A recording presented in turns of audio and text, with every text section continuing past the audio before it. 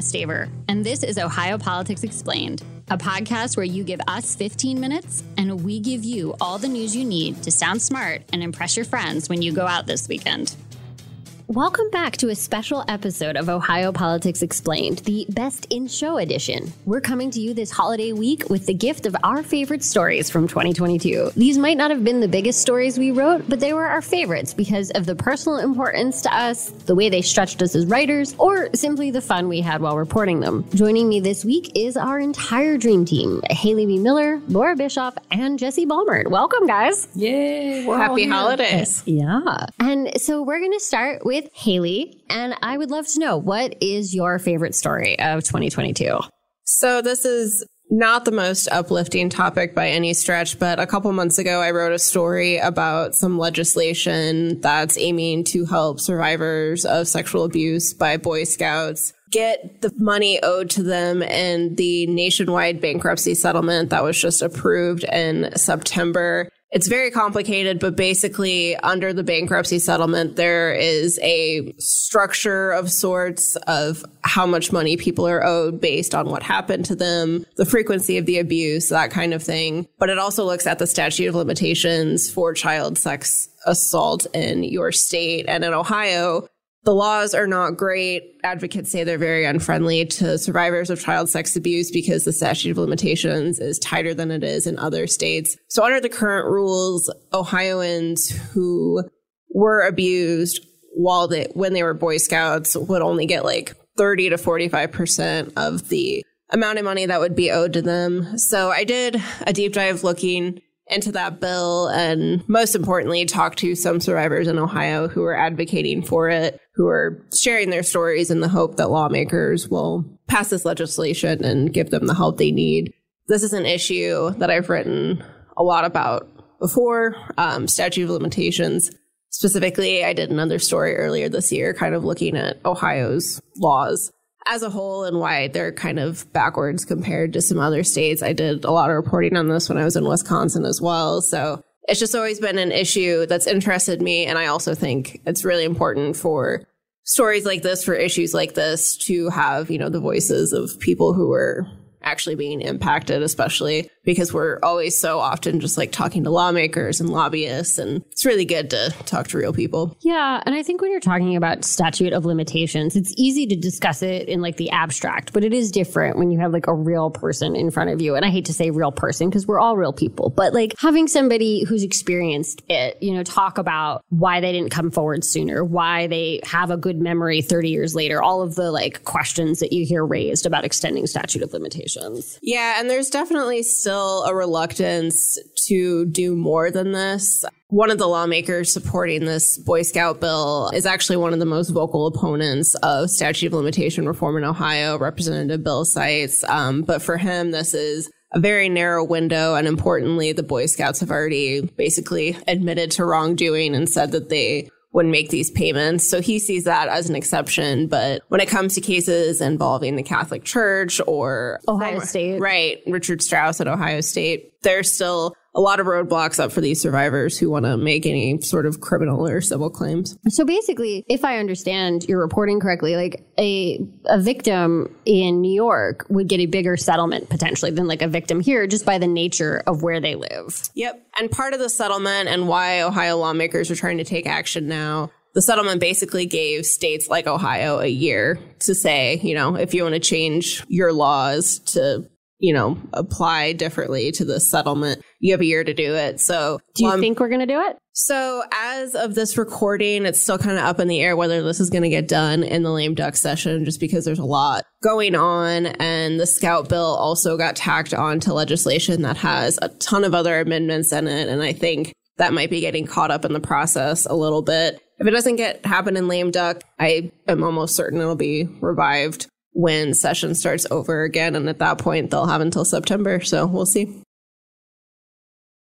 For our second favorite story of the year, we're going to turn to Jesse Balmert. And I would love to know, what did you love So I would say this is a less poignant compilation of stories, but So a pivot here. A pivot, if you will. I wanted to just bring us back to the chaos and weirdness that was the Ohio governor's race throughout the year with a compilation of stories. One started, Angus wasn't the only beef going down at the Ohio Beef Expo this Saturday. And that was when Ohio Governor Mike DeWine had a bit of a conversation, if you will, a tiff. A beef. A beef, if you will, with a candidate, Joe Blystone, where he had a conversation about how he was going to soundly defeat Joe Blystone, but in slightly more colorful language. I believe he said he was going to kick his ass. That is what is alleged to have been said. Yes.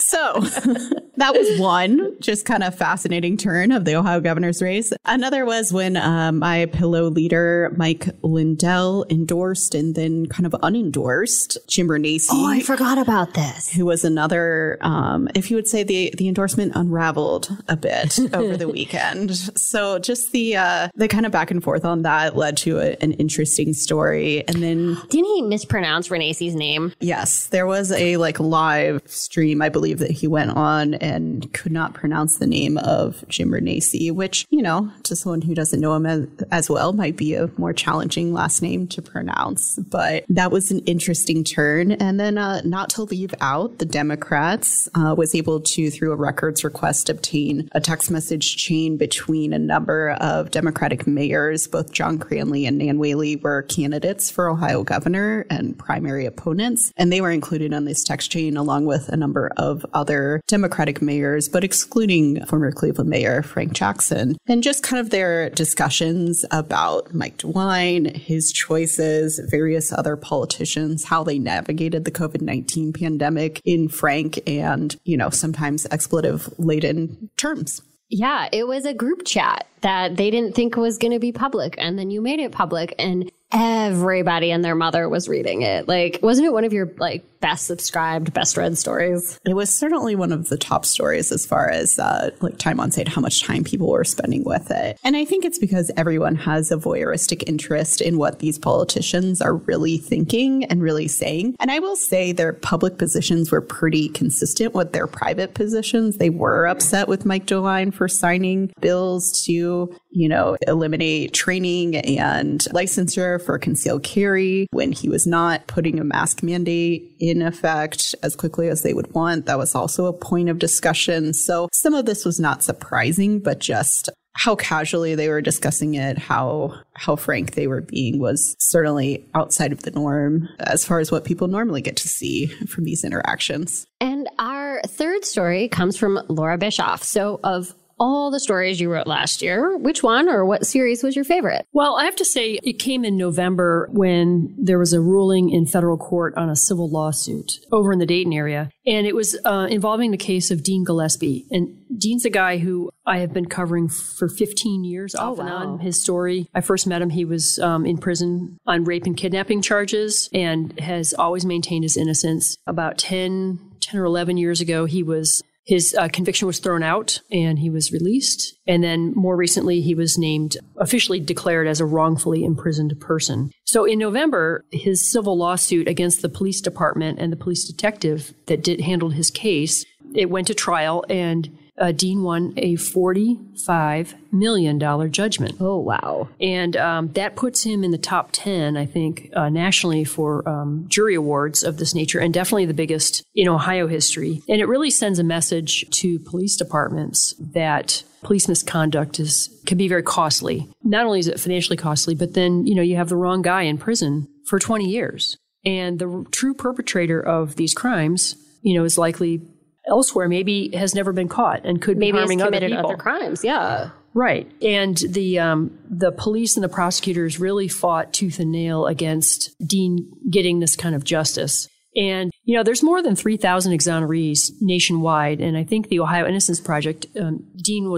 is a client of the Ohio Innocence Project. I think they have more than 30 exonerees in Ohio. And so, it just really shows the enormous effort it takes to undo an injustice like a wrongful imprisonment. Yeah. I mean, 45 million sounds like a lot of money. And objectively, it is a lot of money. But 20 years in prison for a crime you didn't commit. It's hard. Like, even if you game out how much he would have earned in an average salary or what kind of opportunities he missed. I don't know if he has family or children that he missed seeing grow up. Like, there's so much that you lose in 20 years behind bars. So Dean is the same age as I am, and he went in at age 24.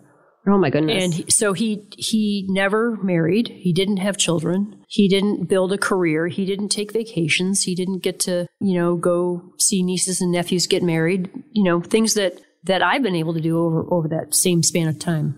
Our fourth and final favorite story of the year is a profile that I wrote on Senate President Matt Huffman. And the lead was, nothing becomes law in Ohio unless Matt Huffman says so. And let me tell you, a lot of people over at the State House had strong feelings about that start to my story. But it was my favorite for a couple of reasons. One is I don't write a lot of profiles. They're big, they're complicated, and they take a lot of time. And this one really stretched me as a writer. I worked with one of our fabulous story coaches, and I kid you not, I wrote this profile 4 times, guys. Like, I wrote it 4 times. It was also just, fun to travel around with the Senate president. I finally got to try a Kewpie burger, which was delicious, by the way. And I got a sense of who Huffman was as a person. And as one of the most powerful people in Ohio, it's good to kind of get a sense of who they are and like what their thinking is and how they come to decisions. And the story also unlocked a professional achievement that I never knew I wanted when Ohio's Supreme Court Chief Justice Maureen O'Connor quoted the story in one of her opinions on redistricting. So it was a nerdy little checkbox that I was like, ooh, I didn't know I wanted to achieve that in my life. And yet here we are. I think I really enjoyed that story just because a lot of people learned about Matt Huffman for the first time during the redistricting process, especially if you were watching it pretty carefully. He was a person who was talking more frequently than others. He was a person who was directing a lot of what was happening and the map making process. And so just to get a better sense of who he is and what makes him tick and what are his passions as a legislator was, I think, helpful for people to understand maybe this figure who was looming quite large over the maps. It's interesting in the reporting realm of Cap Square, we refer to them as the big 3, and it's the governor, the Speaker of the House, and the Senate president. And most Ohioans know who the governor is, Mike DeWine. It's been around for a long time. But most people don't know who the Senate president is, and they don't know who the Speaker is. And so I thought that that profile was good because it really did kind of pull the curtain back on somebody who is in position to block or move any legislation, has a big sway over the budget, policies, appointments, and more. And one more thing before you go. I want to make a quick pitch to you, our listeners. If OAP is a podcast you enjoy, please consider giving us a present this holiday season by leaving a 5-star review on Apple iTunes or wherever you listen. Ohio Politics Explained is brought to you by the USA Today Network Ohio Bureau. You can find us on Twitter at Ohio Explained. And if you want to learn more about any of the topics we covered today, check us out online at any of the newspapers in our network, like dispatch.com.